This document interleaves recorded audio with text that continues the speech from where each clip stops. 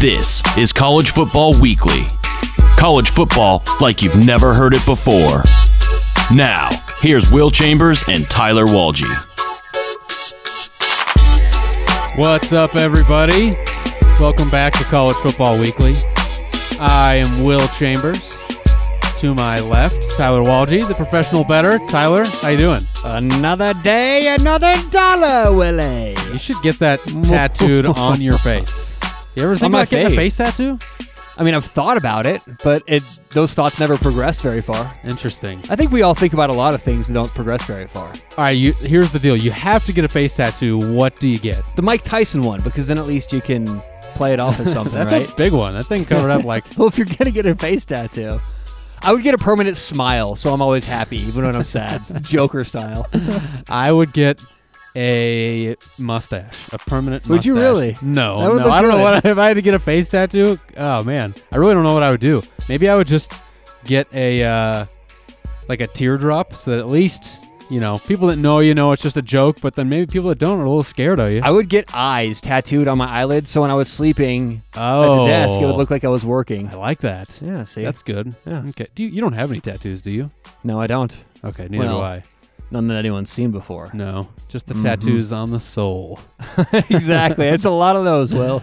So before we get into college football, because obviously we're going to talk a lot about that, I saw something just today, and I want to talk to you about it. Okay.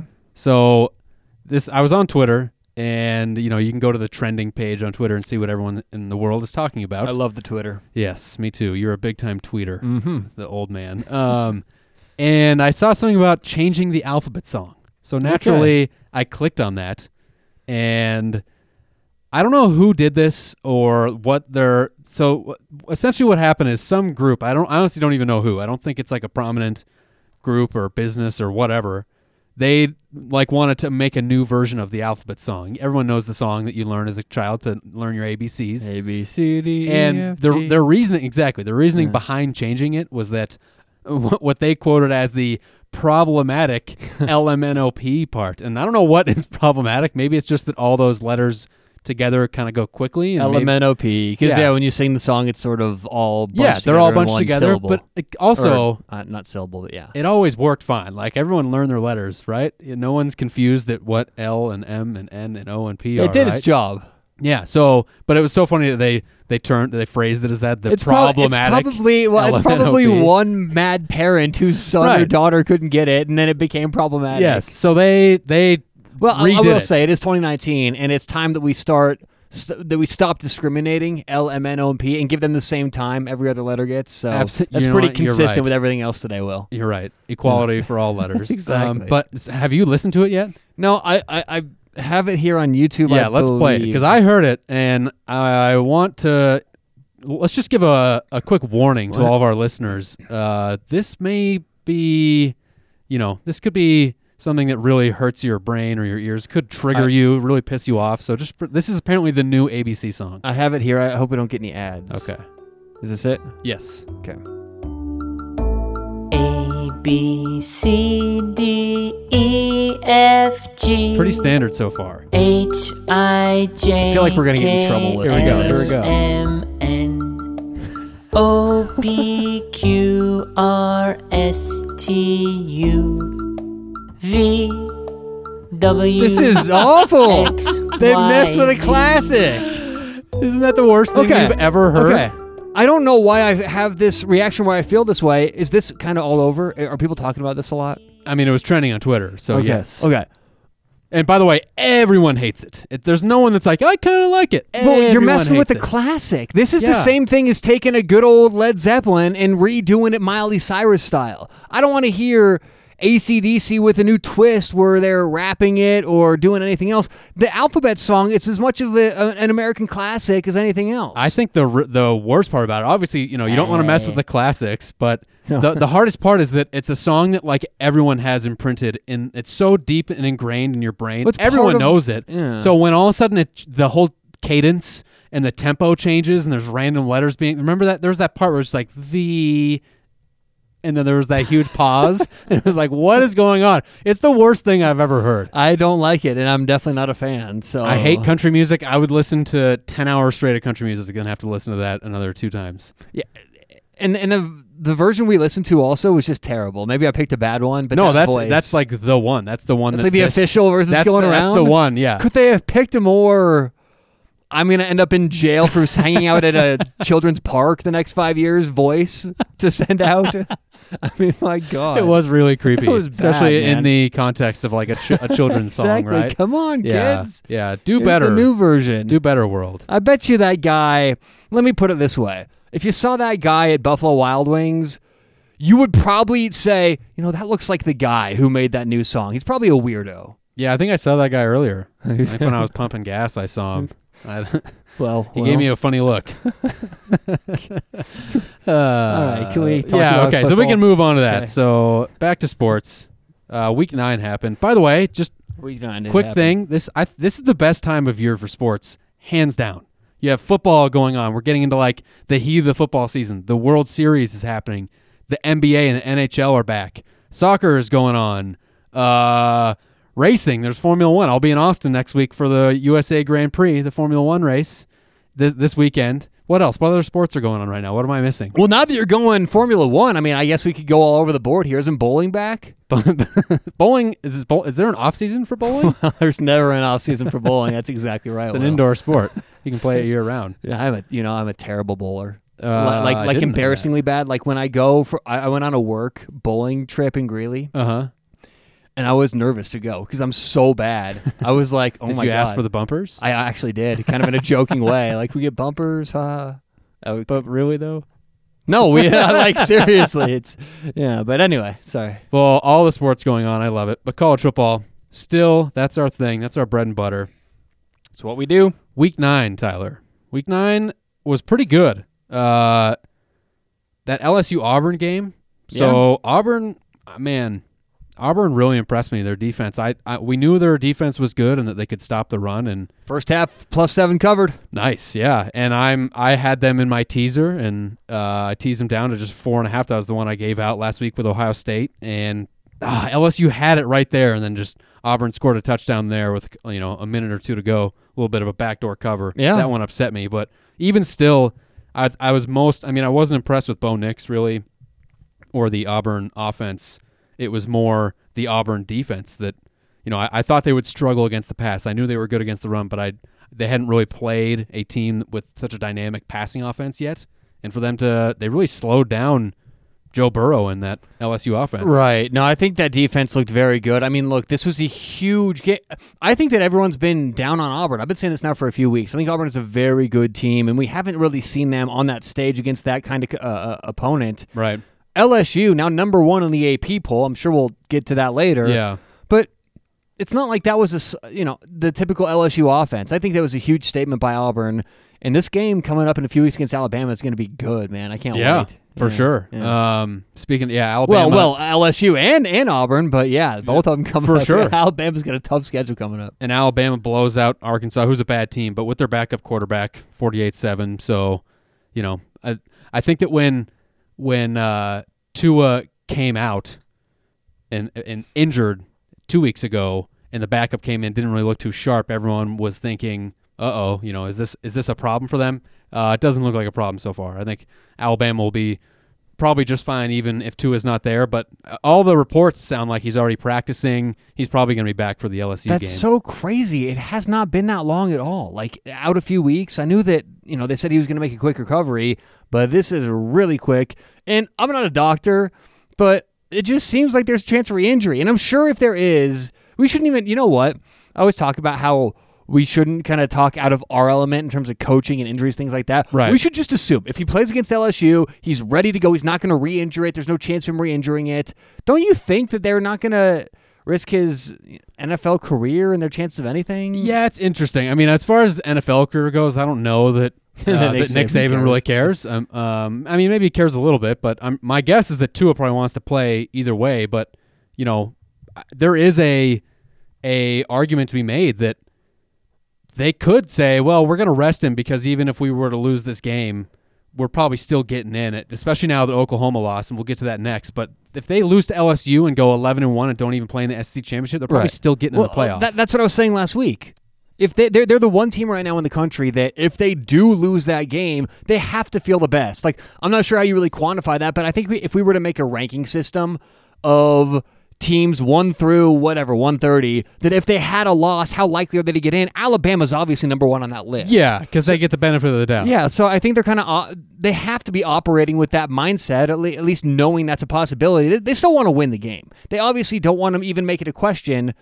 But, I mean, I just figure if they're going to put 2 out there, there's no way he's going to be 70% or so. Even though, I mean, remember last year in the championship or the Final Four when he played with the same injury, they said he was like 80% back then. Yeah, my guess is that if he's about 80%, he'll probably play. It might limit him a little bit, but he's still going to be the better option back there for them. Yeah, it's going to be exciting no matter what. Whoever's back there, them when they take on LSU, man, it's great. But they do have a bye week to work with. So yeah, for sure.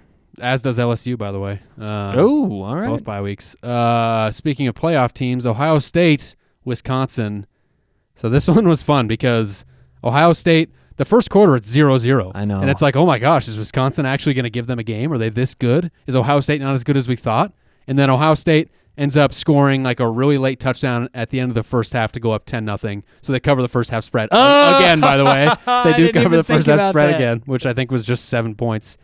Then they just murder them in the second half. They end up scoring 28 points in the second half. Wisconsin scores 1 touchdown, 38-7. I hopped on them there halftime. Yeah. The halftime line, yeah.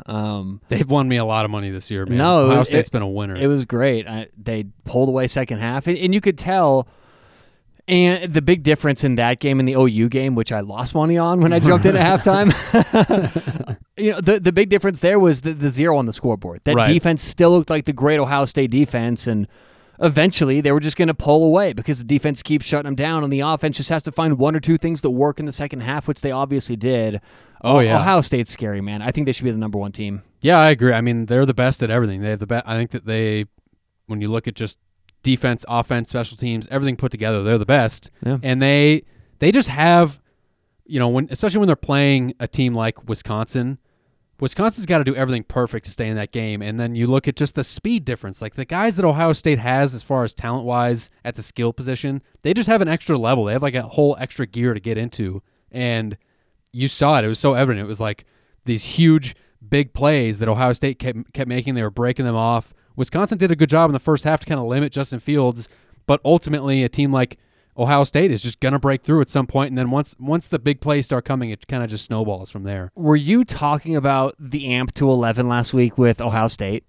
Is that the right team? No, but I mean it would make sense. Yeah, if there's one team who this one goes to 11.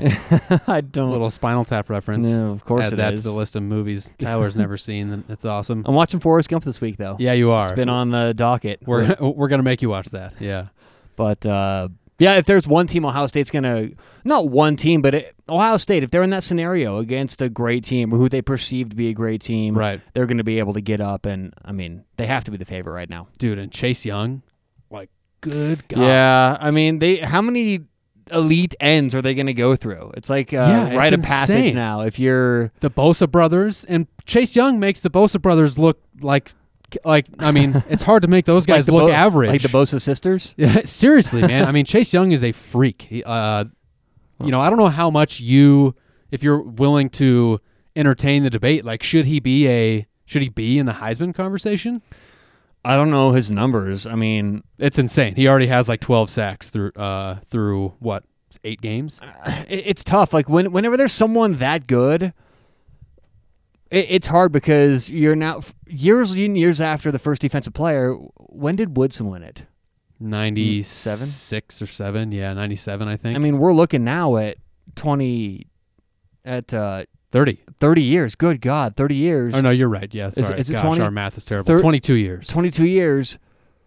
Football's changed so much in those couple of decades that now if you're going to compare defensive stats and offensive stats, I honestly think it should maybe give a bit of a nod to the defense because now if you look at the bar that's raised, everyone's playing good offense. Right. You could look at the 90th best quarterback right now in the country, and they're probably putting up some good numbers. So, I mean, I think that the nature of football would lean me to say if there's ever a time, it's probably now if you're that good. I think he's the best player in the country. Just if you're looking at all positions, but if you're looking at even his own team, I mean Justin Fields and who's that running back? J.K. Dobbins. J.K. Who's Dobbins. awesome. Yeah, and their wide receivers are great. But even still, I mean, they're throwing double and triple teams at him, and he's still getting back there and wrecking havoc. He's it's a double team. I will be so happy if that dude declares for the NFL. I mean, if I was an NFL team, I honestly might take him number one over Tua or all those other quarterbacks too. That's when you're not an NFL GM. Well, that's true. No, but no, a lot of NFL GMs might agree with me there. Yeah, I don't know. I'm in too much of a Madden zone lately that you just can't mess with my drafting, Will. I'm operating on a different level over here. Yeah. But I digress. He's going to go high. He's a top 5 pick. Right. But do you think he'll make the Heisman finalists at least? Like, will he be in the top 4 or 5, however many they send to New York? Right now, I'm going to say no. Really? I mean, if I were inviting him, I would. But if I'm going to guess right now, is he going to be invited? I don't think he gets invited, unfortunately. There's too many other good high-profile players right now. Burrow, Hurts. Even though after that loss, it's still... Yeah, Jalen Hurts, he'll for sure be there. Hurts. And then you just throw in Chase Young right there. That's it. What about like Justin Herbert?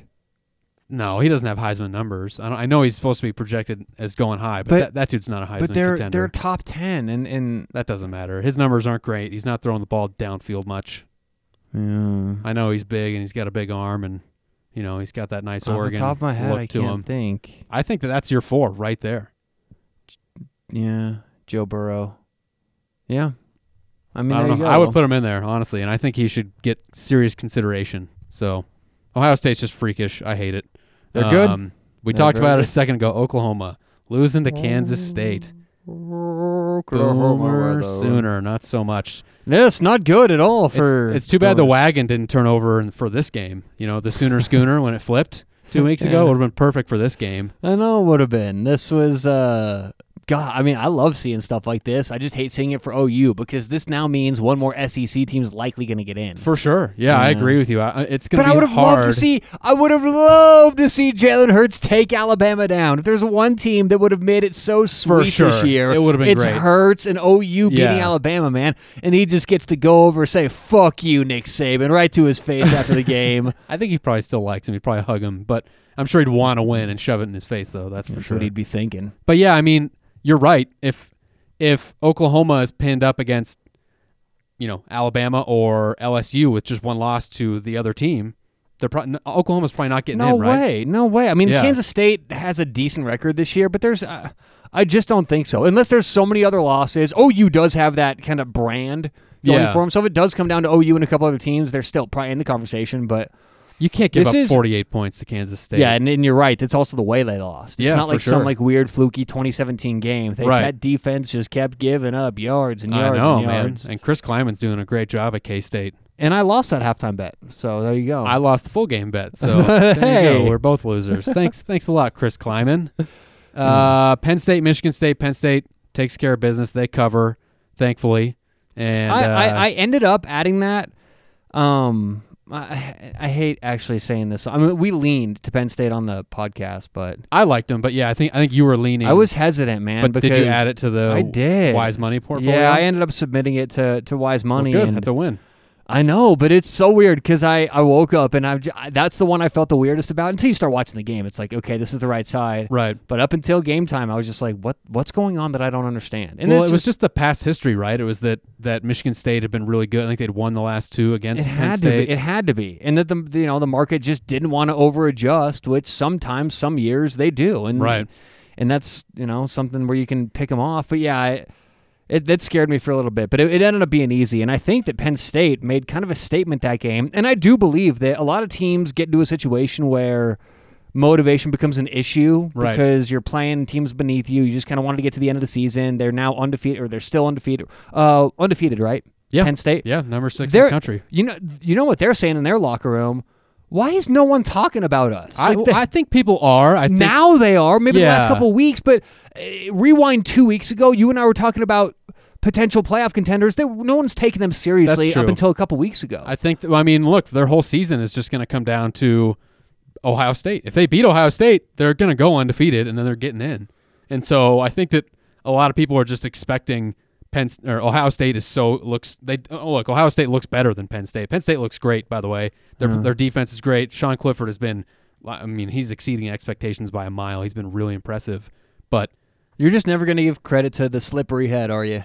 I don't like. Well, I'll give him credit. I'll still say I don't like him. I think James Franklin. I But wish his name was Pete, so we could actually call him Slippery Pete. Slippery Pete. Yes. Yeah. Slippery James doesn't work. No, but I like calling him Frames Janklin because that's just what you call it when he's doing stupid James Franklin things where he's up 28 points and he just like takes his foot off the gas pedal and lets teams back in. Yeah. He's got a penchant for losing fourth quarter leads. He's done it a bunch. He's going to come back and bite him sometime. Well, we'll see if they can beat Ohio State. Staying in the Big Ten, my boys, Michigan, big win. Big win against Notre Dame. Oh, it feels good. Yeah. Can I just tell you, I needed that one, Tyler. Like, my psyche needed it. All I wanted them to do was to play a tough game. And, you know, we saw in that second half against Penn State last week, Michigan started to look like a real team. They had a chance there at the end against Penn State and kind of blew it.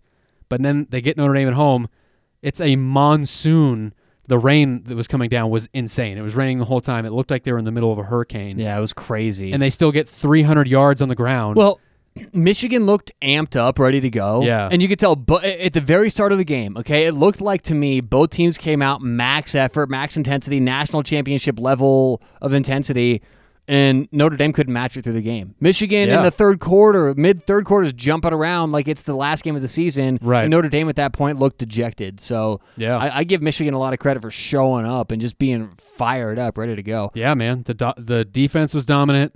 And especially like in those rain games, everyone knows what to expect in those rain games, right? So we're not going to pass the ball. We're going to try to grind it out. Usually those games are ugly. They can be like 14-13 type games. And so for everyone in the whole world to know, hey, they're going to be running the ball a lot, and Michigan still gets 303 yards on the ground. That's super impressive. I tweeted out when I was watching the game because my eyes didn't know what I was seeing. I've been watching Michigan for so long. They've never been a team that can run against good teams, and especially run really dominantly like that. And I was like, is this a mirage? Like, I don't know what I'm seeing. It looks weird to me. And they just kept marching down the field and doing it. I think we actually have someone asked Jim Harbaugh after the game about what his game plan was against Penn State. Do we have that audio? I do. I just felt like running. A little Forrest Gump for you there before What's that from?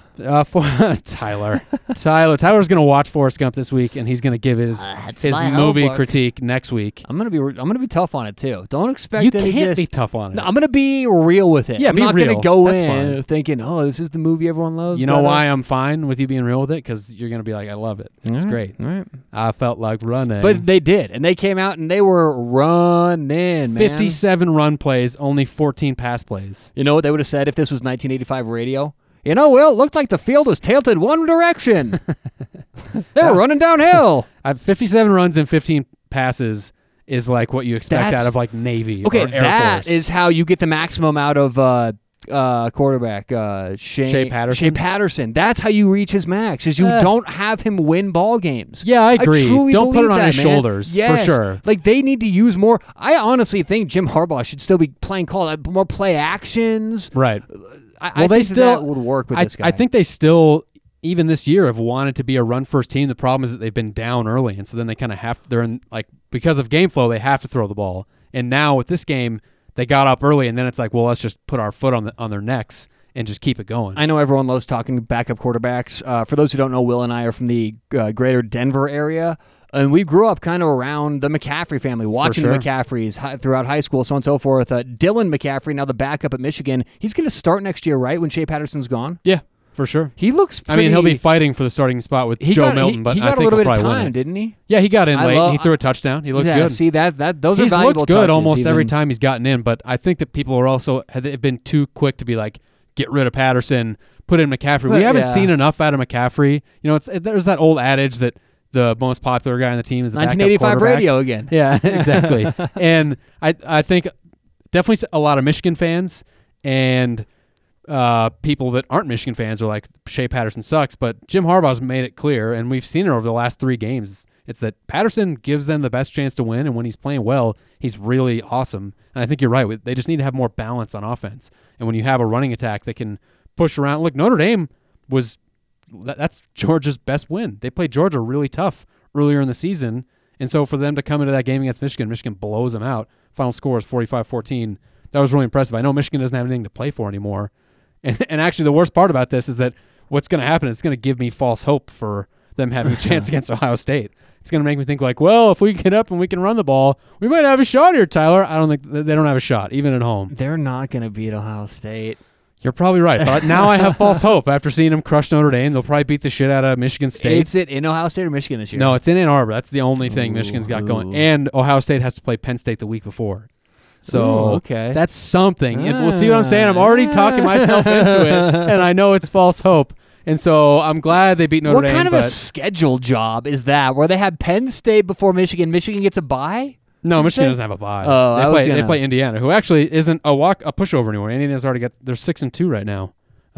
So I think that that's definitely beneficial for Michigan, but it's been like that in the past. There were times where they had to play Michigan State before they played us, and Michigan had to play Wisconsin before we played Ohio State. So it's not that abnormal. It's not any weird inner workings. No. And guess what? Nothing strange going on. Ohio State doesn't need any more help than I don't how know. good they are. They don't need help. I think they've been getting help for a while, Will. You want to talk conspiracies? Exactly. Let's do it. So Michigan gets the win. Let's see here. Oregon wins also. You think they got a chance to sneak into the playoff? Well, they snuck that win out of freaking nowhere. Yeah, 2 for sure. points. It was really close. I do one of these pools that I just don't give a shit about every week. Like a survivor it's pool? It's a pick 'em pool. Oh, No, okay. it's just like you pick 3 college games, 3. It's Gotcha. a $27 buy-in for the year. It's just like, come on, dude. It's big money. It's like I don't. It's like a It's small percentage of 27 like days one of work bet for that I you, make. Tyler, according to your favorite yeah, saying. exactly right. No, but so I always just kind of like pick games randomly on this, and I just picked Oregon minus 14. Of course, so I figured they had a big chance of running it up, and it's super. That's where my squareness comes out. I can just be super sure. square. What's going on here with Washington State? Well, Washington State's just one of those teams like Oklahoma State, who you didn't take for once, and then, of course, they cover and win. What's going on with me, man? You have to excuse my friend. He's a little slow. I take them when they lose. I don't take them when they win. There's always a few teams like that every year. That's what I'm saying. I just can't get a feel for them, Will. Washington State is that team this year. You never know what you're going to get. Another Forrest Gump line that you don't know because you suck. Life is that's life's a box of chocolates. Yeah, See? I mean you've heard it enough, but you still haven't seen the movie. Anyway, it's hard to get a read on a team like Washington State. So yeah, they can get blown out by Utah and play really bad against UCLA. And then they show up at Oregon and almost pull off the win. I still don't know. I think that offense is erratic as Mike Leach's personality. Week to week, you don't know what you're going to get. They're like a perfect representation of him. So theoretically, I should never bet on them because they're too unpredictable.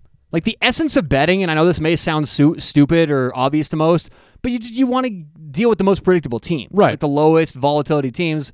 For them going out every weekend and kind of different team all the time, you'd figure I'd want to stay away. Or do you just go with the Costanza method, where if you feel like you have a read on them, you're like, hey, this is the week I'm going to pick Oregon. Oh, I need to do the opposite. I'm taking Washington State. And then when you feel like Washington State's going to be in a really good spot, you go, now I'm taking the team they're playing. It turns just out do the opposite. Every decision I've ever made in my entire life has been wrong. Yeah, so you got to do the opposite. Classic Costanza. For all the Seinfeld fans out there you go. Texas loses at TCU 27-37. Texas is in trouble. Texas is not back. No. Texas is not back. Where did TCU come from? We haven't talked about TCU once this year. Yeah, I mean, I did mention them as maybe a sleeper Big 12 team in our preview, but even still, I don't think I really believed it. Yeah, I did. I must have been sleeping. I mentioned it as like, outside of Oklahoma and Texas, the 2 teams I thought had a chance were TCU and Iowa State. And TCU, they've struggled, but it seems like they're getting it together a little bit. Their jerseys were so ugly, by the way. What's Iowa State's record now? Did they win? They lost to Oklahoma State. That was that game. So then they are 5-3, I believe. Oh. So they can still get there. We'll see. Probably not. You're probably right on that under for Iowa State. We'll but see. yeah, TCU, they beat Texas. TCU is kind of in the same ilk as Washington State and Oklahoma State, where it's like you just don't know what team is going to show up on Saturday. Well, and that could also have been more about Texas. It was a down spot for Texas. I mean, they had just come off giving up 48 points to Kansas maybe they and just almost losing quit, that. So it might be. I mean, injuries. Look, you got to say that the injuries on defense have been horrific for them. But at some point you have to look past that and say we got to do something to stop it. I think that if Herman wants to stick around in Austin and have a job for the future, he's got to get a new defensive coordinator in there and make some changes because the offense hasn't been the problem. 27 points for them this week. That's one of their lowest scoring games of all year. You could call that a bad offensive performance for them, but the defense has been the problem. Yeah, are they? Where are they in the Big 12 right now? Baylor's up there, right? Third, they're fourth even. I mean, they have 2 Big 12 losses now. Yeah, so they're probably not even going to make it to the Big 12 championship game. No, they're out of it for sure. What a weird year for Texas. Not back. Texas. They are not back. Minnesota's 7-0, 8-0, 7-0 now for undefeated. The Gophers, undefeated. Let's see here. Yeah, so Oklahoma State. That's who beat Iowa State. It was the Oklahoma State-Iowa State game. I gave out that Iowa State number. I regret it for sure. Oklahoma State showed up finally. Their offense really is their defense played well, and Brock Purdy threw 3 interceptions, so that's a big deal too. Yeah, but Oklahoma State, I mean, come on. And totally redeem yourself. I still don't think they have a chance to make the Big 12 championship, but you got to feel good about that, even though you didn't pick them. So. Well, I said didn't I pick him for something in the Big 12 championship earlier? Yeah, you picked him as as this was 2 weeks ago before they lost to Baylor. You said you still think they were going to get to the Big 12 championship game against Oklahoma. So they might if things go extremely weird. Big old loser for you there, Tyler. Big old loser. Yeah. Anything else you had from Week 9 there? Not Anything a whole else lot of note? No, not of note. Okay, no notes for you then. No notes. Yeah, I know you're a very. You just take a lot of notes. I do usually, but it's not this week. Well, note to self: the original alphabet song, still the champ. One, I mean, this is from a couple weeks ago, but something that I had written down in my notes from then. Dabo Swinney sending the player who punched the other guy back on the manager's bus. I love that move. Yeah. Love it. Okay, but my whole thought was, wait a minute, I just can't help but put myself in the mind of the manager, going. Wait, this is the punishment for this guy? We ride the bus every day. You think that this bus is that grueling? Do you think that this is that grueling to where it's punishment for? It's like, can you imagine if your boss goes, "All right, Johnson, you're punished for the day. You're punished, but you're following Will around. Do what he does all day." You'd be like, I mean, if you're a grunt and it's like a executive, it is punishment, right? I mean, there's a hierarchy there. There's a chain of command. And all the players are flying back. Yeah, exactly. So you're going from like an hour flight to like a 7-hour drive. Yeah, for the equipment managers, and that's it. You're punished. You're riding back with the equipment guys. It's got to be awkward for those guys too, because they're probably like dudes in their mid-30s or older. Right. And then there's just like some college kid that just, By the way, this is like one of the dumbest things that you can do. I love when I see this because it's always like I get that it's just emotions are high for those players, and I'm sure that the dude. It was against Louisville, right? When it happened, yes. Yeah. I'm sure the Louisville guy said something to him that pissed him off, maybe cross the line, whatever. Even still, if I see you punch a guy who's wearing a helmet, I already know you're not smart. Like that's the dumb. I'm surprised the guy didn't break his hand. He punched him square in his face mask. I never get that. It's like, cool, dude. You hit me in my helmet. It's the thing that I use to smash other people head first. Exactly. Do you think that your fist is gonna hurt me? It's so stupid.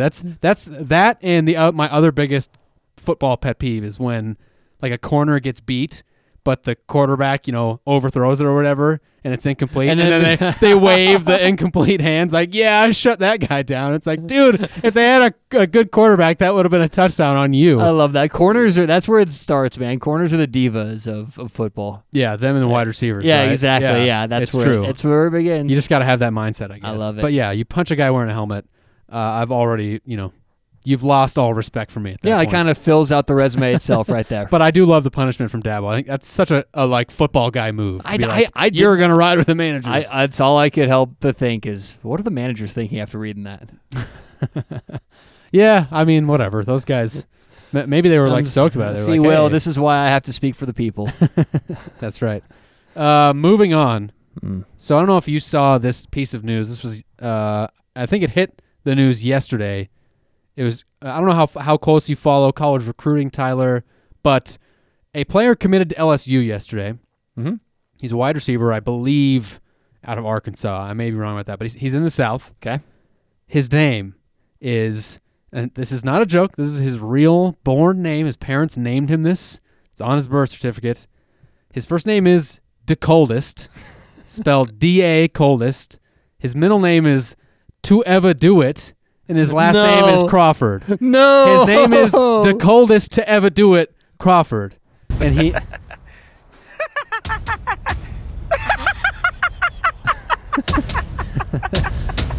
He commits to LSU. He's a wide receiver. Okay. The coldest. And that is... It went viral because everyone's like, this is amazing. This guy's name is incredible. So what, are we doing puns today or something like that? No, so what we're going to do is we're going to do a game of real or fake, and it's going to be the name game. So Okay, here's how okay. this is going to work, Tyler. Should I pull some game show music? Yeah, do it. Let's get it going. And you're the contestant here. I'm the host. All right. Will Chambers. Here's how the game works, Tyler. I'm going to give you a name, and you're going to tell me if this is a real college football player or a fake college football player that I made up. And most of these are active. There's a couple that are ex-college football players of the real ones. Okay. So I got about 10 names here. So We'll go through. real or fake Yep, college I'm going to football give you the player? name, and you got to go, okay, you guess if it's real or fake. All right, let's do it. First name, Zoltan Mesko. Zoltan. Wasn't that like an Adam Sandler movie or something? It was Dude, Where's My Car? Yeah, there was like a space guy where they would be like, Zoltan. That was like their space leader. It was like a cult. So, yeah, fake. You'd be wrong, sir. No, Zoltan Mesko. He was a punter at Michigan about 10 years ago. I remember him very well, actually. That's why I came out with that. I was like, that was a crazy name. Zoltan Mesko, real. Next name. This is going to be way too much fun. All these names. I really wonder what's going to go through your head. Longfoot Shiny Shoes. Is that real or fake, Tyler? Longfoot Shiny Shoes. That is the fakest name I've ever heard. You sure? Yes, fake. Yes, I'm it's fake. It's Thank you. fake. But when you hear some of these real names, I think you're going to be surprised. I think you're going to say, okay, maybe Longfoot Shiny Shoes could have been real. Maybe there will be one day. Longfoot Shiny Shoes. Longfoot Shiny Shoes. Okay, next name. Dick Mustache. Real or fake? Okay. Probably I have Richard. Probably Richard would be the So full name. many things I want to say right Dick here. Mustache. We'll keep it semi-clean for... Semi-clean. As clean as a dick mustache can be. I'm going fake. Yeah, no one. it's fake. Thank you. Okay, but Dick Butkus is a real guy. So, I don't know that There's that a far certain responsibility that goes to naming your kid if your last name is Mustache, and I don't think Dick would be off. But what about Richard? Yeah, I mean, what if they're not Rich Stash? Rich I Stash. guess that you could be thinking but that. you're right. That could It's be the fake. case. So you're 2-1 right now. Okay. Next name, Freddie Mango. Ooh, Real or fake? Freddie Mango. Well, I know Mango is a Saturday Night Live character. Chris, whatever his name was. Yeah, what was that guy's name? But Can't Freddie Mango. I'm sure he talks like this. Freddie Mango. Freddie, right? Freddie Mango. See, it's the DY that makes me think it's real, because no one's going to be Fred Mango. But Freddie Mango... Well, now I'm trying to think of occupation. I'm like, what would he do? Oh, he's a football player. I said this is the game. That would be his occupation. Assuming he's real, yes. We're going fake. Real! No! Plays for Grambling State. 2-2. Next game up. Or next game, jeez. Freddie Next Mango. name up. Does he sound like that? I don't think so. Okay. He plays at Grambling State, which I believe is an all-black school. So my guess is he doesn't talk like this. Like a Swedish mountain climber. Next name. Captain Sean Rumbringer. Oh, good God. Real or fake? Captain. Well, is he captain of the football team, or is that part of his name? Name. This would be his name. Captain Sean Rumbringer. I'm going to go... See, I'm doing a little psychology here. You just said that is his name. Instead of that would be his name if he were fake. Oh. Which you've said a did few you just times catch me in before. a trap? I'm going to go real name. Fake! Oh, damn it! Oh, fooled you. Fooled you there. Okay. Next one. What's the record? You are 2-3 now, Ooh, losing streak. right? Yeah. Yeah, I think so. I Yep. was 2-1, yeah. 2-3. Next name. First name, Your Highness. Second name, Morgan. Your Highness Morgan. Real or fake? How can any of these be real? Like, I'm going to go fake. Real. Oh, my God. He plays linebacker for FAU, or he did. He doesn't play there anymore. He was a linebacker for Florida Atlantic. Your Highness. First name. Get out of here, man. 2-4. Next name, John David Booty. Oh, that's real. Okay. I've heard that one before. Yeah, he But was a where's that quarterback at from? USC, so Okay. a little more There we prominent. go. I threw you a bone there. Yeah, thank you. Next name, Steven Young. Steven Buttsniff. It's got to be fake. It is fake, yeah. I was really trying to see what I could bait you into calling real. Steven Buttsniff, not a real name. Last but not least, Artemis McCorkle. Real or fake? It's so goddamn fake. Real! No! Artemis McCorkle plays for Murray State. That is real. Well, folks, that does it for this episode of Real or Fake Names. Those are some special names for Yes, sure. that was great. Love you, Artemis.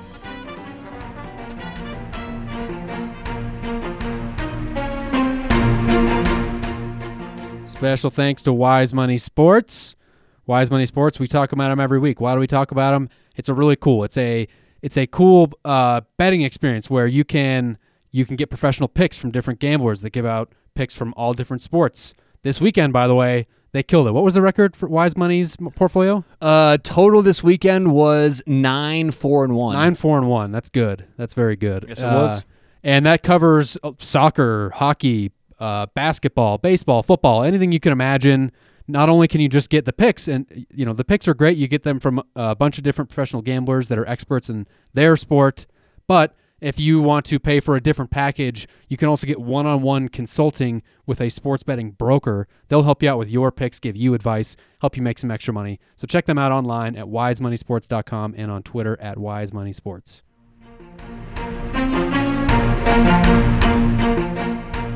All right, Tyler, I saw you tweet out yesterday, I believe, from the Sharp Angle podcast. Yes. Which is just for anyone that doesn't know, the Sharp Angle is another podcast under the Wooz Media umbrella that Tyler hosts, and it's your professional gambling podcast, right? Yeah, every day, same place this podcast is found. Exactly. Sharp Angle. And so I saw you tweet out from that thing that you were upset that LSU moved up to number 1 in the AP. I'm upset that if the committee, we're already saying that, if the AP is going to start putting people above Alabama, because that's sort of the threshold, is once you know Alabama and Clemson come down from 1-2, the committee's open to making changes. That's what that says to me. If the committee's going to get adventurous and get a little crazy in my mind and start taking Alabama and Clemson down, that Ohio State should be up there. You can certainly make a case for LSU being a top team in the nation. I think anybody who's been watching this year could easily make that case. If I were in a debate show and I got given, and I was given a card that said you're going to take the side of LSU, I could put together a very good case for why they could be number 1. But I think if the committee's going to start pulling the strings and getting crazy here, if we're just talking purely intrinsically who's the best team right now, it's got to be Ohio State. I truly believe Ohio State should be number 1, and if the committee or if the AP is going to start doing that, I'd put LSU number 2. Yeah, I mean, I get the AP is kind of notorious for not being great with their rankings anyway. Well, and how much do you think that they give too many votes to too many people that probably aren't watching a lot of the games? Do you think the AP also wants to factor in good storylines, quote unquote? I don't know. Put LSU it's too many people voting for there to be a consensus like that. That's true. But my thing is that I agree with you. First of all, I think Ohio State is the best team in the country, but I think it's fair to put LSU number 1 because they have the best resume. Yeah, their resume is incredible. Yeah. They beat Texas on the road. They beat Florida, and then they beat Auburn now at home too. Those are the 3 best wins for any team in the whole country. Okay, but it depends on what you're talking about because Ohio State has only played who they can play, and they've beaten the hell out of all these teams. I agree with you. Defensively, I think that has been the story this year for Ohio State, and so you have to say, if LSU had the exact same schedule as Ohio State had the same schedule as LSU, I firmly believe Ohio State's spitting out the same, if not better results against that schedule, and LSU, who knows what they do against Ohio State's schedule, but I doubt they're putting up the points they do and really shutting down on defense. I think they're very two similar teams, especially now with Joe Burrow, the addition of more of a vertical threat with LSU, but I think that Ohio State has looked so dominant, even though the resume hasn't been up to LSU standards. That's really the one thing LSU has. As you look at who they played, it's like, wow, that's a tough schedule, super man. impressive. Exactly. But Ohio State, it's not like they're getting out of these games with wins and treading water to stay in the conversation. They're doing exactly what the number 1 team in the nation should do. Right. Yeah, I mean, I agree with you. And I think right now, if Ohio State plays LSU neutral field, I think Ohio State's favored, and I think they win. I agree. Well, favored by how? A win against the spread? Yeah, I think I think it'd be I don't think the spread would be much. No, I it'd think probably it'd be 3 or so. 2 or 3 field points goal, at the yeah. most. But I think that the difference just is that Ohio State has the best defense in the country, and I don't think it's really close. I mean, even Alabama's has been great, but I think Alabama really hasn't played anybody yet, and they've given up some points occasionally. Maybe they've been garbage time points or whatever. But Ohio State's played some good teams, and they've been shutting everybody out. The thing that's weird, though, is, every year at this point in the season, at week 8, week 9, week 10, there's always these teams who look elite. And then you get to the end of the year, and there's teams who are hitting their stride. Right. So something weird tells me that Ohio State may be peaking, and by time it's time to play Michigan, Conference Championship, bowl season, you may get the Clemson and Alabamas who are finally hitting their stride. Right. So you don't know. It's always interesting to think about. Every year we do this. Not we. Obviously, it's the first year of College Football Weekly. But everybody does this. Yeah. Where there's always a couple teams you're sure they're going to make it. Lo and behold, look at it's always Alabama, Clemson standing at the end. Right. So. Yeah, and Clemson's kind of hitting their stride right now too, by the way. I mean, I know they're playing the easiest schedule, and they're not playing anybody. They just blew out Boston College, who sucks. It's not a good year for BC. But even still, they're putting up a ton of points. Their defense is really kind of starting to hit on all cylinders and fire on all cylinders. And so, I mean, like right now, let's just assume the playoff goes.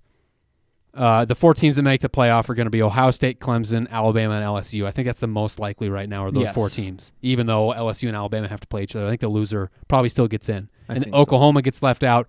Oregon gets left out. And that's pretty much it. Penn State loses to Ohio State. That's kind of how I see things going. If that's the 4, we don't have to seed them. Who do you think ends up in the championship game? Alabama. Well, if we don't seed them, Alabama, Ohio State. Really? Right now, Okay. those are the teams I put in there.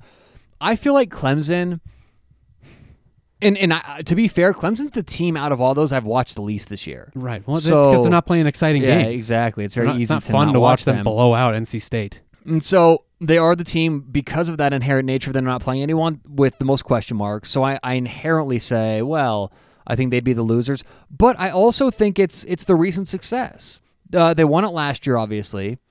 Dabo Swinney has now reached the top of the mountain. And I think part of what makes Dabo is he was at Clemson. He got turned down from some bigger schools. He has this kind of younger brother inferiority. But now that they're there and everyone thinks that they deserve to be there, you just wonder, is the X's and O's and everything enough to take him over the top? And I don't want to be too hard on Dabo here because he's probably the second best coach in the nation right now. Right. So... But you just wonder, does that motivation pull them back 2% that allows an Ohio State team with Ryan Day, this new great coach, who I was wrong about, to kind of steal that spot? So right now I'd probably lean Alabama, Ohio State, but it's scary to go against history, man. What about you? Who'd you put? I think... I mean, look, I'm the same as you if we're going off just what we've seen so far. I think that Alabama and Ohio State are probably the 2 that are playing the best. But... Well, for the game I want to see for the national championship would be LSU Ohio State. I would love to see that, but I don't think that'll happen. I think that what we're going to end up seeing is Ohio State Clemson, because even though Clemson, Trevor Lawrence hasn't looked great, they haven't played anybody yet. To me, they're a team that even if they can limp their way to an undefeated ACC championship and then into the playoffs, and then all you have to do is just give Dabo. Because once you're in the playoff, I think you get like a whole month to prepare for your first game. But give Dabo a month to prepare for whoever it is, whether it be Alabama, Ohio State, whoever. I think that he wins that game. Like after seeing them last year, where I didn't think, I did pick them. It was the year before that where I didn't think they had a chance to go to the national championship game, and they did. That. Oh man, to me, he's on the same level as Nick Saban, where it doesn't matter what condition his team is in. If you just give them enough time to prepare, they're going to get there. So I think we'll see. I think Ohio State could beat Alabama, if that's 1-4 or whatever, and I think it'll be Ohio State Clemson in the national championship game. Yeah, I mean, I think so too. And I mean, you mentioned how good Dabo Swinney is. I just think that at that point in the year, I was actually going to say it means something to be battle tested. And if Alabama's playing all these games, but that's never meant anything in the past for Clemson. They can show up in those games, and they're just fine. So, yeah, I mean, Clemson's good, man. I don't know, again, they're the team with the most question marks right now of any of those teams, but it's scary to pick against anyone but LSU. I mean, I for some reason, I put LSU in that team that I just feel okay writing off right now. It's weird. Yeah, well, especially after seeing how Auburn's defense could slow down the offense. Yeah. If LSU had kind of lit them up and scored 40 and it wasn't close, I'd feel a lot different. But Alabama also seems like that machine where they're like the Patriots and they can just turn it on and they don't make the mistakes and they've been there a million times before. Alabama! Don't you think that they're like that team that I feel confident? X's and O's wise, what I've seen on TV, the feeling in the locker room, the feeling around, I mean, the nation right now, Ohio State has to be the team, but everything just leads me right back to Roll Tide. I feel the same way. I mean, the line came out for next week's matchup between Alabama and LSU, and even this is with the question mark of Tua playing. No one really knows. A couple touchdowns, 13? It's 8 or 9 points. Oh, and okay. It was 10 or 11 before Tua got hurt. That was the really early look-ahead line from like 2 or 3 weeks ago. So it was worth 2 or 3 points? Yep. And so after seeing, to me, I just think after seeing what Auburn could do to slow down LSU, and that was in Death Valley, I think that with the game being in Alabama, even if Tua's not hurt, I think I don't know if I'd pick them 8-point favorites, but I'd probably pick them to win money line Alabama against LSU, even if Tua's not playing. I would too. Yeah, man. It's just like it's just a mental thing, yes, right? Exactly. Like it's like how can you pick? Because it's another one of those things where, and believe me, I want LSU to win that game. Well, I would too. I'm tired of Alabama. You have to pick Bama. But like, how stupid would you feel if you're like, no, LSU's got this, and Alabama just runs all over them, right? Well, but I also feel to the same yes, right, and I also feel to the same note that LSU's had so many high-profile games. That's the team everyone's talking about. We've seen them play 3 or 4 times. Right. Alabama's like Clemson. They haven't played that many big games yet, so I haven't really sat down and watched that much Alabama football. They are they're a sleeping giant, man. Yeah, for sure. I agree. Well, I'm excited for that one. I'm excited to see that Alabama-LSU game, and then, man, when the playoffs get around, it's going to be really exciting. And I honestly think that Ohio State might beat them all. I really do. Yeah, I mean, right now I think in the market right now, the only team who would be favored would be Alabama. Yep. All right, you want to do Week 10 games? Let's do some Week 10 games, yes. Let me. So we don't have a lot here. The Week 10 slate, not all that impressive. What with Ohio State being on bye, Alabama's on bye, LSU's on bye. You got a lot of good teams with bye weeks. Penn State's on a bye week. So I don't love this slate, but we're still going to give out, I think we got 5 games here. So, and we'll start off with one that no one's going to want to watch. Rutgers at Illinois. Why this game, Will? Why are we talking about this? I'll tell you why. Obviously, nobody wants to watch, and you can bet this and still not watch it, by the way. That's what I'm going to be doing. Illinois may not be a good team, but Rutgers is awful. Rutgers is Rutgers. They are 126th. Rutgers is Rutgers. Yeah, exactly. They fired their coach, Chris Ash, after they got blown out by Michigan. I heard he was on fire, though. Hey-o! Well, if he was Ash, he had already gone out, but he was roasted either way. He got burnt. You can't just ever let those jokes breathe, can you, Will? I can't. The dad jokes kill me, Tyler. Rutgers, 126th in scoring on offense, 122nd in points against for defense. Their combined score, they played 5 Big Ten opponents this year. The combined score in those games, all of which they've lost, by the way, 207-14. Oh, God. That's not good. That's not good at all. Meanwhile, Illinois actually doing pretty good by their standards. They beat Wisconsin 2 weeks ago in that epic upset.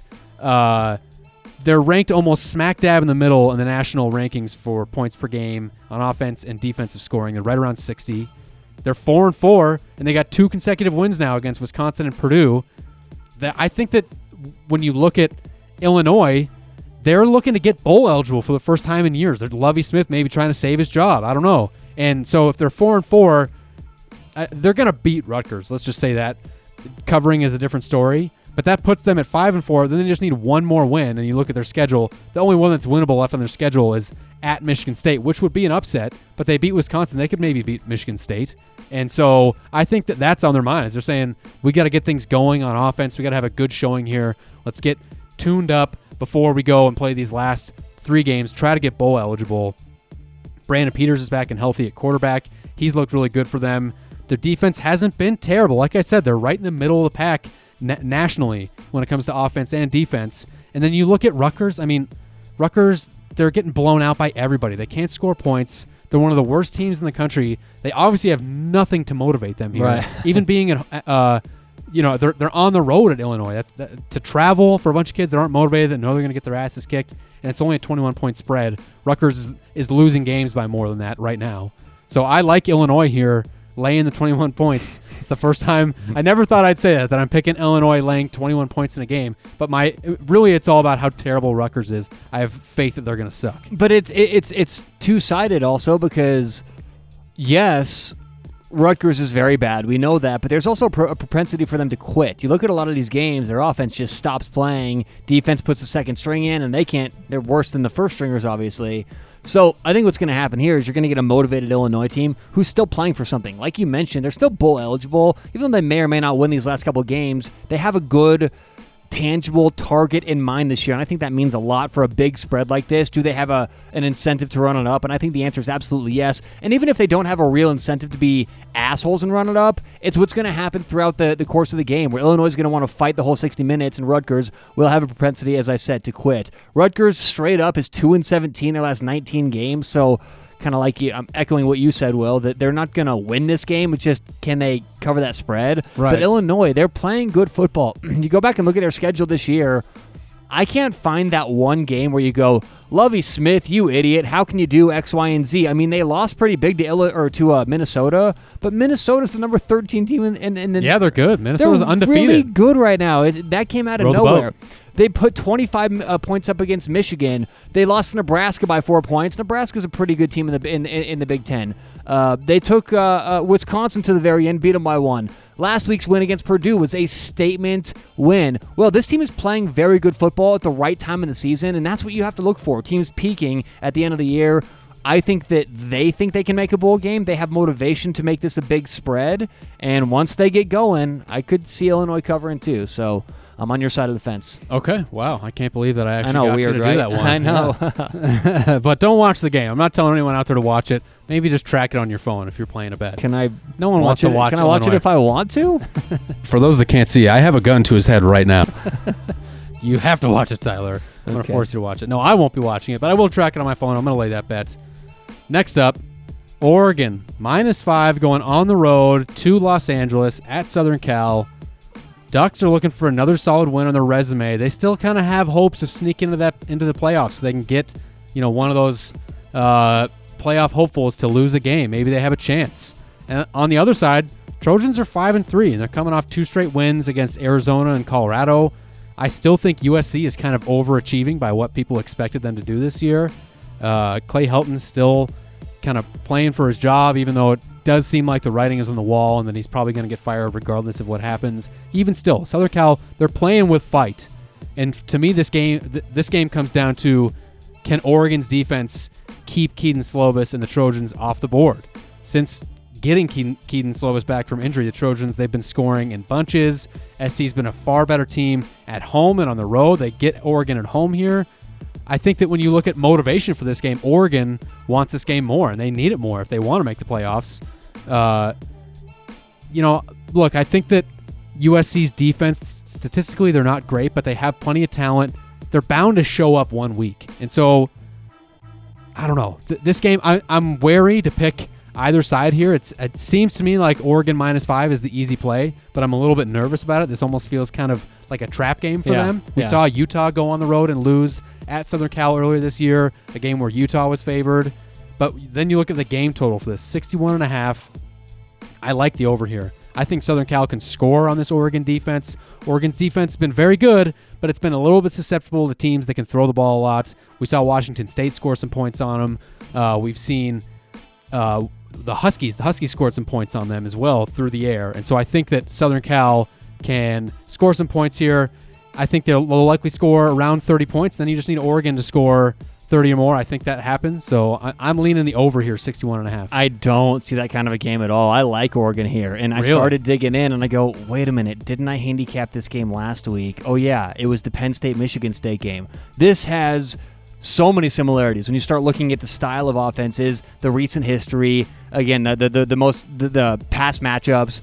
This is a great offense going against, I think, a suspect defense. I think USC has had a pretty good year so far. This is where they really get exposed. Oregon goes on the road. I think Oregon puts up over 40 points. Will, getting your over-under is going to have nothing to do with the Ducks. It's all about USC, and I believe in this Oregon defense. 9 injuries right now on the Oregon Ducks team. Only 2 of those on the defensive side. They're healthy. They came into the season with the highest expectations, I think, of anybody in the Pac-12, and that is proving to be true. Last week's shocking game, I think, wakes this defense up, even though the offensive caliber team this week compared to last week in Washington State, I think takes 3 or 4 notches down. USC can't move the football. I think they get frustrated at home. I think we hear some boo birds in L.A., and I think the Oregon Ducks blow USC out on the road. Wow, that's a big statement. Yeah. So you put a lot of faith in Oregon's defense then. Yeah, and I would also lean to USC's team total under. If the over-under is 63, 64, that means USC's team total is going to be right around 28.5, and Oregon's is going to be around 33.5 or so, 34.5. So I would go under 28.5 with USC. If it's 27.5 or 28, then it's questionable. But if you can get that hook over 28, I like under team total USC as well. Interesting. Yeah, I don't know. I think that I think Oregon is clearly, well, maybe not good. I think they're one of the best teams in the Pac-12. I think Utah is looking a lot better these last few weeks. But I still, when I watch Oregon play, there's something about the occasional. Sometimes they just don't pass the eye test. It's not something I can put my finger on. It's not something I can quantify. But when I watch them play, I know Justin Herbert is this great arm, but he doesn't throw the ball deep very much. They get a lot of yards after catch in the passing game. He's hitting guys. But that's on just how it's crossing designed routes. sometimes. I think that you get one of these quick-hitting offenses like the 49ers run or the Patriots run, where just get the ball out so fast. Herbert doesn't have to throw the ball deep downfield. I think, and I agree, he hasn't looked like the number 1 overall pick, but I think sometimes you want to see these guys make those NFL throws, and they don't have to at Oregon. Plus, I want to put a few stats out there for last week. We see this close game, and I think a lot of people are hesitant to bet on Oregon because of last week and what we have seen, frankly, the last couple weeks from them. But they struggled with these recent matchups. Specifically, let's focus on the Cougars last week. They'd never done well against the Cougars. They were 0-4 the last 4 times they played Washington State. And the last 9 times Oregon played WSU, they were 0-9 against the spread, Will. Wow. So, yes, they didn't cover against Washington State, but frankly, if I would have done a little more homework and looking in deeper for Oregon, those stats would have scared me away. So that's a team they had beat the last 4 times. It was getting to a half decade. That shows a lot to me that Oregon can change the style that they were doing in the past and really finally kind of break through. So I have a lot of positive things from this Oregon defense. The offense, I don't think it has to be that great. I believe they break USC's will. I think they hit a couple, 70-yard passes and just kind of toy with USC here. I think Justin Herbert has a huge day. Yeah, there's something about playing at USC. It seems like they're a really good team at home. It's a tough place to go on the road to. Like I said, Oregon, I don't have a ton of faith on it, but you look at their recent history. USC won the last year. Last time they played in 2016, that was in Los Angeles. USC beat them 45-20, but 4 out of the last 5 years before that, they were all Oregon wins. And a lot of them were blowouts. I mean, I'm looking at the scores here. Only one of them was a 1-score game. Yeah. When you're talking about those 4 out of 5 wins. And you have a lot of motivation. Like you mentioned, Oregon still, at least they think they can maybe backdoor their way into the playoffs. Right. And USC, we've seen them fight for Clay Helton, but what happens when they go down 20 points at home? And I think there's a good chance that Oregon gets up by 20, and if so, the wheels could come off. So it's a big part of my handicap, and I just think this offense really, really struggles. I think USC's offense struggles more than Oregon's offense thrives. That's why I don't really love the over-under one way or another, but I do like Oregon. Okay, fair enough. So you're on Oregon. I like the over. Yeah, 4.5 or 5, either one. Okay, and I like the over 61.5, right around there. Next game up, Kansas State at Kansas. The battle is this. I wonder if there's a name for this rivalry. The battle for the. What is Kansas known for? They're known for the Wizard of Oz, Dorothy. Maybe it's the battle for the sparkly red witch's shoes. Hey, I like that. We might have just made a new rivalry trophy up. This game is being played in Lawrence. That's at Kansas. So K-State traveling a few hours down the road from Manhattan to Lawrence. K-State a 5-point favorite on the road. This seems a little trappy to me. This line kind of reeks when you look at how well Kansas State played against Oklahoma last week, who we all agree is one of the best teams in the country. Before that game, they had a really good defense. And for them to I kind of expected this line to be closer to 10, 11 points for Kansas State.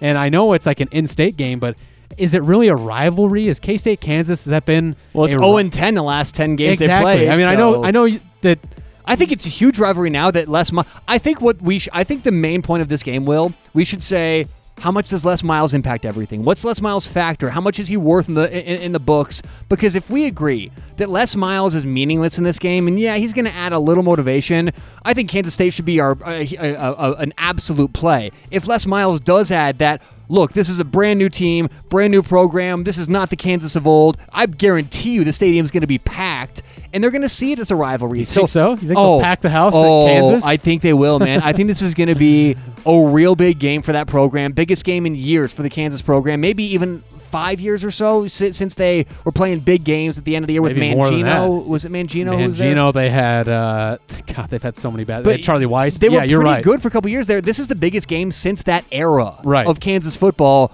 So I can't answer it because it's not one of my better bets. But if you start to, and we record this late on Tuesday, so if through the week you start to pick up on things and there's more Les Miles go get them and there's a raw around Kansas and you feel this real energy, there could be value towards the Jayhawks here. I just don't know enough of, is Les Miles worth that much? Can he motivate this team combined with put together a game plan to stop Kansas State? If there's one thing I know this year, it's that Kansas State isn't just winning, they're looking good doing it. So it's not like this is some facade and they're going to go to Kansas and lose.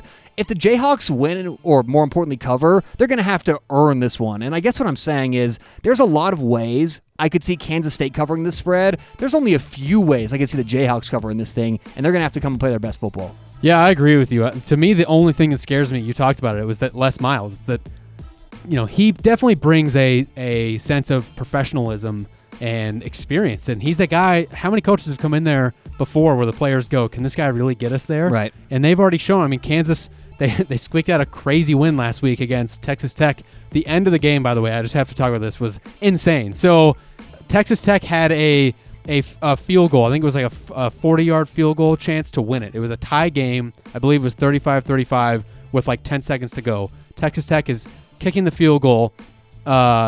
Excuse me, Kansas is kicking the field goal to win. Okay. Texas Tech blocks it, right? The ball bounces around. A Texas Tech player picks it up, and he's trying to return it. And he doesn't make it very far. He's really just running sideline to sideline at this point, and he goes to lateral it to someone who's not even there.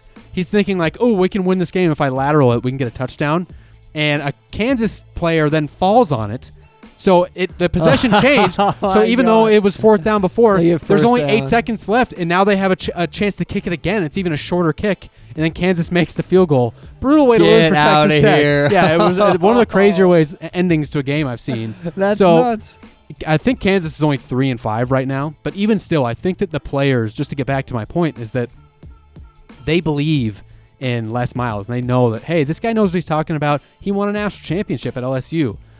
If we do what this guy says, good things will happen. They're scoring a ton of points. They almost beat Texas, for God's sakes. Yeah. And so even though I look at K-State, and they're having a great season. They're 5-2.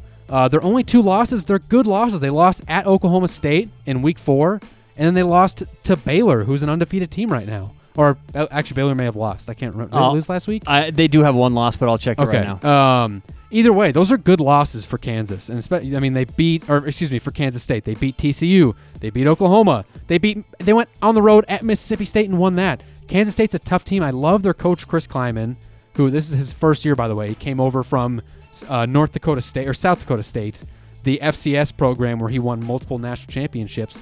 So I almost feel like you give the coaching edge to him, even though it's against Les Miles, because this guy still knows how to win. It's still football. But that is the pure X's and O's, and that's my point is I think that's baked into the line, right?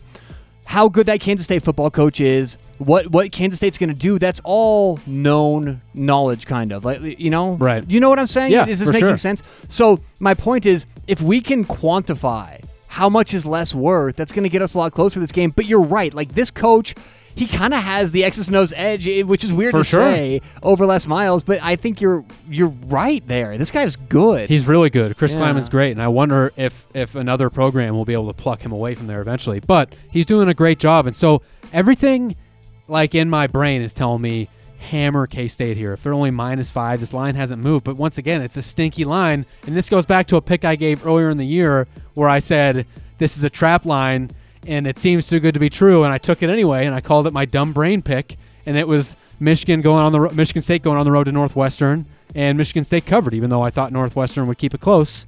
And this is the same thing. I can't help it. I can't resist. I'm going to be taking K-State -5 here.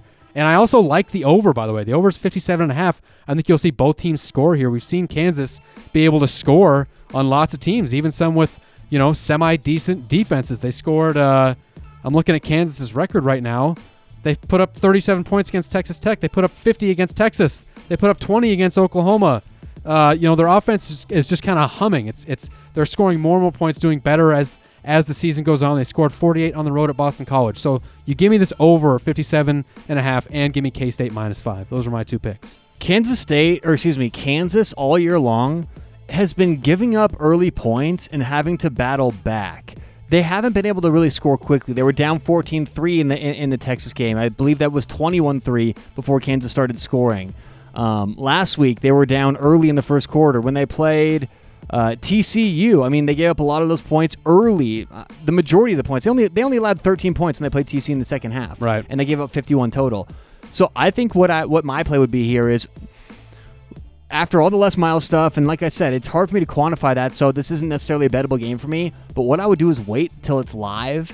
And I know this may be getting a little bit complex, but Will, you do some live betting, right? A little. Yeah, if I see some value. I don't do it a ton. Yeah, but live betting is where you just look at, on most of the websites or even sports books that a lot of people use nowadays, it's easy. Just, go on when there's a game going on, and it's usually easy to find, and there's a live line during the game. So if a team gets up by a certain amount of points, the line will adjust based on what's happening during the game. I could see Kansas State getting up early here, 14-0, 17-0, and then the Jayhawks battling back and at least making it someone close to the end of the game. So let's say it is 14-0 at the end of the first quarter or at the start of the second quarter. So I bet you could probably get a live line instead of Kansas State -5. It'll probably be Kansas State -14, 16, around there. And I feel much better taking the Jayhawks +14 live, even if they're down points, because they've shown me this year they can come back. So I would stay away, make the live play on Kansas, but this is a like for you, Will, so I'm not going to get in your way if it's a like. Yeah, I like the over, and I like K-State there. Yeah. Next game up. It seems like the right play. Yeah, but once again, it seems too good to be true. If I get burned, I'm going to be coming in here next week saying, man, I'm so stupid. I did it again. Yeah. So you're going to say, oops, I did it again. Brittany, next week, or next game up. You threw me off with the Britney Spears reference there. I got my mind going. Georgia versus Florida. I believe they dubbed this game the largest outdoor cocktail party, I believe. They've never been to one of my outdoor events, one of my backyard parties. I think it's kind of cool because the whole deal with this game is everyone dresses up really nice, and that's the whole thing. It's the cocktail party. Everyone kind of dresses up somewhat nice for the game. It's neutral, by the way. The game is in Jacksonville. It's where they play it every year. This is a real rivalry here, Georgia and Florida. So Georgia, 5.5-point favorite. Georgia 6-1, Florida 7-1. And to me, this game is all about the resume. So early in the year, when I go through games, I really like to look at, last year's results plus how many starters they have. Did they make any coaching changes? Things like that. I like to look at it a lot like that. But once you get to this point in the season, I think that you can rely a little heavier on what have they done this year? What does their resume look like? Do they have common opponents? Things like that. And to me, the resume is all in Florida's favor. Florida's got a much stronger resume. Georgia's best win was 6 points at home against Notre Dame, a team that Michigan just blew out in a goddamn hurricane. So their one loss, by the way, terrible. They lost at home to South Carolina, who is not a good team, by the way. South Carolina just lost to Tennessee. They lost to North Carolina. They are a bad team. And by the way, when they beat Georgia, they were on their third-string quarterback. Florida, on the other hand, they beat Auburn at home. They beat South Carolina. There's a common opponent, and they did it handily. And their only loss is to currently number 1 ranked LSU. Yeah. And by the way, they played a close game against LSU for 3 quarters. LSU just kind of pulled away at the end there. It was a really great game. And when you look at this game, both of these teams know what's at stake. The SEC East and a chance to make the playoff. I mean, if either of these teams, it's still alive for both these teams. We may not be talking about them much for the playoff, but if they can win their division and then go to the SEC championship game, maybe beat Alabama or LSU, they're in the playoff if they win the SEC. So both these guys know the stakes. And when you talk about that, when you talk about the resume that Florida's looked I think, like the better team. I think Kyle Trask has been a really solid quarterback for them in relief for Felipe Franks, who I didn't like, by the way. And then you look at, like, who would you give the coaching edge to this one in, Tyler? Would you give it to Dan Mullen or to Kirby Smart? I think this is an interesting one. I'm not the biggest fan of Kirby Smart, but I think he has a slight edge here. Dan Mullen still... I like Dan Mullen, but for some reason I have a hard time putting him on that level. Yes, yeah. It's funny because we've talked about Dan Mullen in the past, and it seems like he's just a guy you're not very high on. No. And I think that he's proven me wrong this year, but he's proven a lot of people wrong. Yeah. I think it's hard to. We all put on those blinders of, well, what did you do at Mississippi State? But that's a lot different than the talent you get at Florida. And I'm just stuck on his personality, which is the stupidest thing. And I understand that that's something you can't be stuck on, but he doesn't seem like the kind of coach, you know me, Will. I like types of people, types of coaches. He doesn't seem like the type of coach that can win the huge games. They can win this game. And so, Kirby Smart to me is more analytic. He's going to show up better in games like this. Yeah. Yeah, see, I think I give a slight nod to Georgia. I think I give the coaching edge a slight one to Dan Mullen, but I think I give the talent edge to Georgia. I think they've got a higher ceiling. When they're at their best, I think they're one of the best teams in the country, but we just haven't seen it this year. They haven't been that way. And I think Florida is still undervalued. And I think this game, I think the spread should be closer. I think it should be more like 3 points, maybe even less than that. I think these are fairly even teams. And so if you're going to give me the team that I think has shown to be better so far this year and 5.5 points, I'm taking Florida all day. And I never thought I'd say that before the season. Yeah, I know you were low on Florida to begin with. For sure. But, I mean, they've looked good. I like the under in this game. This screams under to me. I see both defenses showing up in this. 47 is that the number? 48? I saw. Yeah, we'll go 47. Okay. I saw 48, but we'll be conservative with it. Look, I think that this is a classic SEC championship, winner takes all, loser leaves town kind of game. This is both these defenses, by the way, I think are a little bit underrated, and that's saying something for a Georgia defense. And Georgia loses one game, and it's like no one's talking about them. They suddenly fall off the face of the earth. It was to South Carolina, but yeah. It was to South Carolina. They're still 5th in the country in rushing yards allowed. A lot of defensive efficiency stats have Georgia in the top 10. I think they frustrate Florida this game, but I'm not saying the Georgia offense has any more luck. I think this is a classic, low-scoring game. 17-14, one of those 2017 games. Kind of like how the Notre Dame-Georgia game was? Yeah, similar to that, except defense is on a bit of the next level. I think we can probably agree that Florida's got a very, very underrated defense, and I trust them to get after Jake Fromm, to get after this Georgia offense. And we know Georgia wants to run the football, right? That's kind of what they do. So I think that the clock is going to play into this too as well. Florida... We know what's been going on at quarterback there this year, but still, they want to establish a running game. The way these two teams play, the dominating defense, give me a classic SEC under here. All right, I like it. Tyler likes the under 47. I like Florida plus 5.5 in the largest outdoor cocktail party. What's your cocktail of choice, Tyler? I'm not a huge cocktail guy, but when I do, I mean... whiskey and 7-Up, man. I'm easy. Oh, 7 and 7 kind of guy? I'm real easy, yeah. Interesting. What about you? Look, I changed it up. I like a good cocktail. I don't drink a lot, but I do like a good cocktail. I think that the one I've been getting after a lot right now is vodka sodas. Vodka soda with like a little lime in there, a slice of lime. Yeah, low calorie. You know me. I do beers though. Beach season coming up in about 7 months, so I got to watch my figure. Low calorie cocktail like that. I like beers. Okay. Yeah, you're a beer guy. Yeah, not really That's cocktail. Cool. What I'll do the most for cocktail, I tell you what, you give me a good cocktail sauce.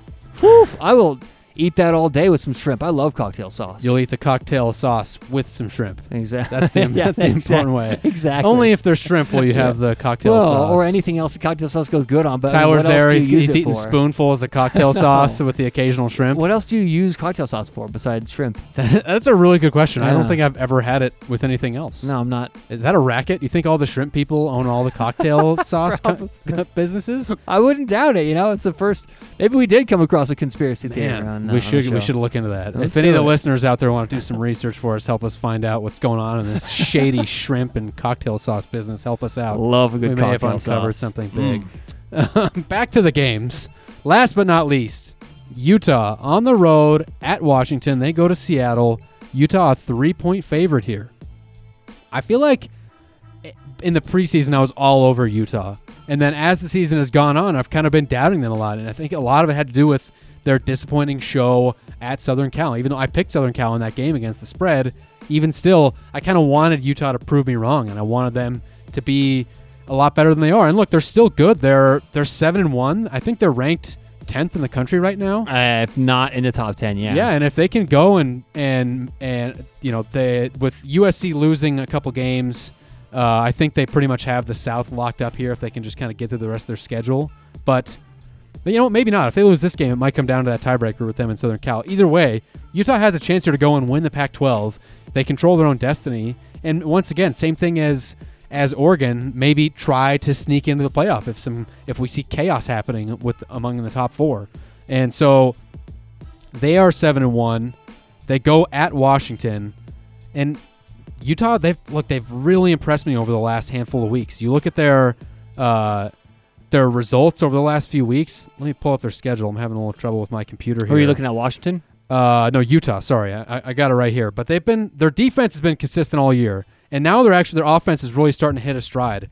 They beat California, who I know Cal was ranked early in the year, but maybe isn't that great. Still a very good defense. They beat them 35-0. That's a lot of points to score on a Cal defense that is very good. They beat Arizona State at home, and you look at their defense has allowed 10 points the last 3 weeks, and only 13 the week before that. So they're scoring a lot of points. They scored a lot of Oregon State. They scored on Washington State. I think that when I'm looking at this game, it's tough to take Utah on the road at Seattle. That's traditionally a very tough place. Washington's been a very good team at home, and man, I think that part of me, back and forth, huh? Yeah, part of me is scared to take Utah here, but even still, you look at what Washington has done this year, and they've just been so inconsistent. They look incredible one week, and Jacob Eason looks like, oh wow, they got this transfer guy and he looks amazing, and the next week they look terrible. They're losing to bad teams. They lost to Stanford, who is terrible this year. They just they played Oregon tough, but they lost that game. They lost to Cal early in the year. They've just been up and down. And even though they're traditionally a good team at home, and I don't doubt that Chris Peterson will kind of have them ready for this big game, there's something about this where I look at it and I think this is where Utah puts their foot down and proves to the world, hey, we're the better team here in the Pac-12 South. We're the dominant team. I don't think that they've won. Let me look through their history against Washington on the road. They haven't won a game there in a long time. I don't think they have. It's straight up. Utah's 1-6 the last 7. Wow. Yeah. Look, that's once again, this is all kind of making me a little nervous, but there's just something here in my gut that's telling me I think Utah has been the more consistent team, definitely on defense, and now with their offense doing better, Tyler Huntley and Zach Moss, they've kind of been a little banged up, but they're still finding a way to score. I think I like Utah here laying the 3 points. I just think they're the better team. I think Kyle Whittingham is a really good coach. I don't think that he has a coaching advantage over Chris Peterson, but I think it's kind of a stalemate. And so with this game, the data's not telling me enough to lean one way or the other, but my gut is just telling me Utah's going to go in and win this and cover the 3-point spread. I think Washington does have a bit of a coaching advantage, and I think the reason Utah is 1-6 against Washington in the last 7 games, I would put Utah on par, if not a little better than they typically are, but Washington is way worse this year than they typically are. And I still think that Washington at home, that environment, it's going to be too much for Utah to overcome. Giving Utah points here on the road, saying Utah's the favorite, has shown how far we've come this season. But then I really looked at the stats, and it's like, I'm like you, Will. This game takes me in a ton of different directions. The handicap does, because I want to take Washington. Everything tells me to take Washington. I still kind of lean Washington, but they can't run the ball this year. And if they can finally run the football, that to me would it'll allow things for Jacob Eason to work. And I don't think Eason's gotten a fair shot, because this offensive line not as good as advertised. This rushing game not as good as advertised. They're only running the ball for 172 a game, and they do not have a good defensive schedule played. So I don't trust this rushing attack. They're scoring 35 points a game, but as Will said, very inconsistent there. I just don't think they have the offense to keep up with Utah, but I'm not about to spend money on a Utah team that hasn't proven they can beat this program, especially in this stadium. I think it's a coaching mismatch in favor of Washington. I'll repeat that. I think it's a coaching advantage in favor of Washington. But there's too many things on both sides. And folks, you don't have to play every single game. I would lean Washington. If there's one heavy lean that we would have to make, it would be the Huskies this game. I do not trust Utah on the road in this scenario, but this could be their year, and I'm not going to start trying to fade them at this point in the season, that's for sure. Yeah, I think that I think you're right to assume that in this case, we shouldn't just bet Utah until they prove they can win on the road at Washington. But Washington traditionally, the last 5 years under Chris Peterson, they've been such a good home team, and this year it just feels different. They lost 2 home games this year, but one was to Oregon, very close game, and then the other one was Cal, and I get that was week 2, and maybe they've it was done after better that since lightning then. delay. Yeah, it was a rain delay. Even still, that just doesn't. Something about this Washington team doesn't feel like what we're used to seeing under Chris Peterson. Yeah, and you're right. The offensive line hasn't lived up to standards. A lot of people talked about them having one of the best offensive lines in the country before the year. Right. They had a bunch of returning starters. They haven't lived up to that. And that matchup against Utah's defensive line, which is incredible. They're really good at creating pressure. Even sometimes without having to blitz, they can create pressure. I really like the Utah defense here.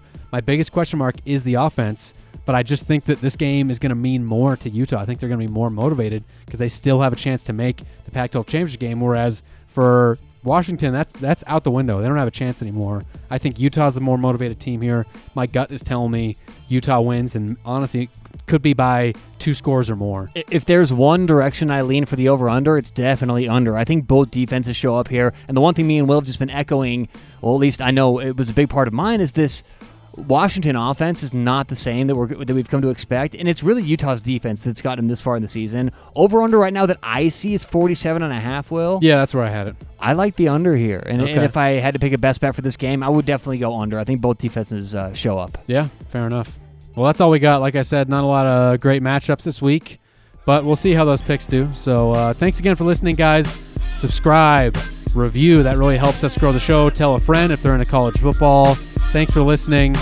Also, follow us on Twitter at CFB Weekly. We'll see you next week, guys.